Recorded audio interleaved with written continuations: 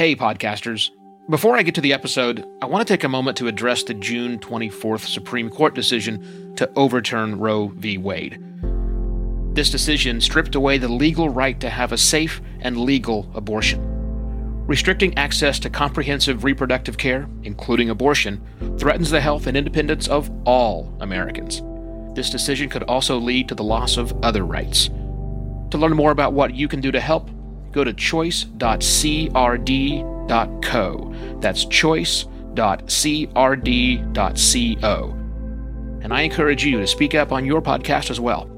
Take care and spread the word. For all our talk about the open nature of podcasting, our content remains closed off to far too many. But with planning, easy-to-use services, and commitment, you can better reach an eager audience. Hello and welcome to another Podcast Pontifications with me, Evo Terra. Perhaps I've been too subtle. Accessibility matters.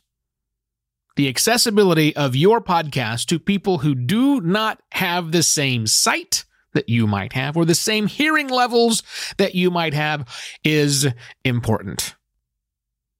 There's this misconception, I think, that many podcasters have, that accessibility is somehow an optional thing. It's not. There's another misconception that deaf people cannot listen to a podcast, so what's the point? Untrue. There's an entire spectrum, if you will, of hearing loss. Some mild, some moderate, some extreme. But every single one of those buckets along the spectrum have people in them who listen to podcasts. There's another misconception that blind people can't watch the videos of our podcast that we might put out there. Again, not true, because again, there's a spectrum, if you will, of the level of sightedness from some sight problems to all sight problems, and yet every single one of those people, every step along the way, can and do watch videos. But that only works if you and me, as podcasters, do our part. Because the people on these spectrums have tools and services or have found ways to consume content that normal sighted and normal hearing people can get to. But again, those tools and those shortcuts and those hacks only work if we, the podcasters, do our part. So, a few things you need to do to stop ignoring your podcast accessibility issues. Number one, the easy thing that every single one of you should start doing immediately is transcribing your podcast's episodes.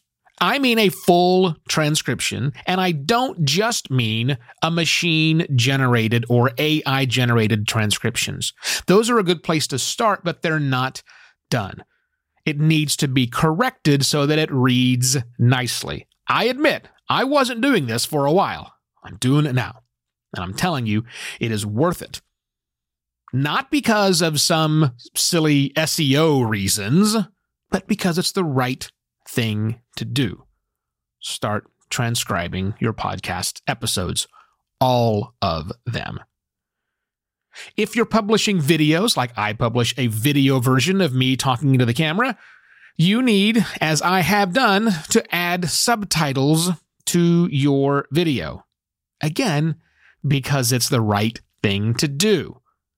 That transcript that I have been now putting out that's corrected, guess what? Very easily fits into the video as subtitles. You can do it too. If you are, you should check your website. Your podcast has a website. For accessibility problems, possibly check those problems. There are lots of free services out there which will let you, even if you have normal sight and normal hearing, you can check. You can use these tools to analyze and audit your website and see what needs to be corrected. Again, because it's the right thing to do. If you post images, which you probably post images on social media properties, yeah? Well, guess what? You need to add alt text to every one of those images that you're posting. Yes, I know it's a pain, but now they make it pretty simple. Most of the tools, not all of them, I understand some of the social media apps don't let you do this, but for those that do, when you see the plus alt button, when you upload an image, click it. Take a few more seconds to type in some text that describes that image. Again, you do this because it's the right thing to do. Now, if you happen to be listening and you run a podcast hosting company, or you have a service that generates web pages for podcasters by using their RSS feed, you need to check and see if the services you're providing are fully accessible. And if they are not, you need to have a heart-to-heart conversation with yourself, especially if you're charging money for these services. That's on you. You need to do this. You don't really have an option any longer. You need to go through and make sure that the content you're generating and you're charging people to generate is fully accessible. Get it on your roadmap.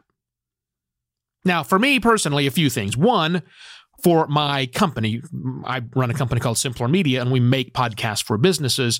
Starting now, I am baking this in to all future clients. It is not going to be an optional line item. It's just going to be part of the service we provide. A transcription, a fully corrected transcription at a bare minimum, will be something we provide for every client going forward that we have. And I'm also going to go back to all of my current clients who were not using that service because we weren't providing that service. And I'm going to suggest they also implement full accessibility issues, including that transcript. And to help with that, we're going to provide a free audit. We'll probably be pretty expansive on what we need to do to help them get everything that they're doing fully optimized. We only help certain clients in certain aspects. Sometimes we do everything, sometimes a little bit, but we're going to audit everything and point out to them what they need to change. And yes, I'm also doing a self-audit. Right now, Podcast Pontifications is kind of meh, but there's a brand new design coming for the website that I'm super, super stoked about. And I'm going to make sure, as part of that, that it is as accessible as it can be for both people with hearing loss and people who are visually impaired. Yes. And other issues that might come up in the accessibility issue. Yep, we're going to do a full sweep of the whole thing because that's how important it is, because it's the right thing to do. I've already got transcripts on there. I've got subtitled videos. I'm really good. I think I'm really good about posting alt tags on my social media posts. And you want to do this too. So where are you going to start? Chances are your podcasting circle, your podcasting bubble, if you will, there's someone inside of that bubble who probably has a head start, who's been thinking about this. So ask.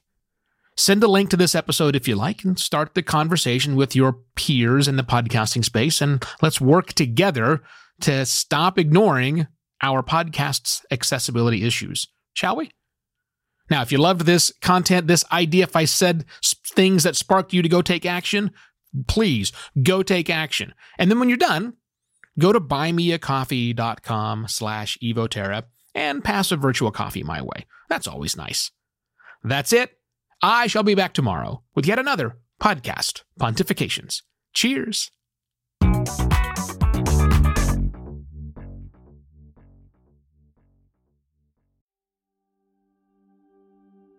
While Americans overwhelmingly support the right of an individual to make their own decisions about abortion, unfortunately, that right is no longer protected everywhere in the U.S. The Supreme Court overturned Roe v. Wade on June 24th.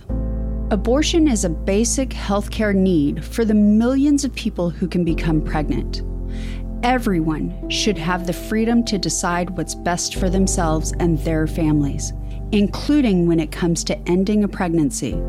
This decision has dire consequences for individual health and safety and could have harsh repercussions for other landmark decisions. Restricting access to comprehensive reproductive care, including abortion, threatens the health and independence of all Americans. Even if you live in a state where abortion rights are upheld, access to safe medical procedures shouldn't be determined by location, and it shouldn't be the privilege of a small few. You can help by donating to local abortion funds. To find out where to donate for each state, visit donationsforabortion.com. That's donations, the number 4, abortion.com. If you or someone you know needs help, or if you want to get more involved, here are 5 resources. 1. Shout Your Abortion is a campaign to normalize abortion. 2. Don't Ban Equality is a campaign for companies to take a stand against abortion restrictions. 3. Abortion.cafe has information about where to find clinics. 4. PlanCpills.org provides early at-home abortion pills that you can keep in your medicine cabinet. And 5.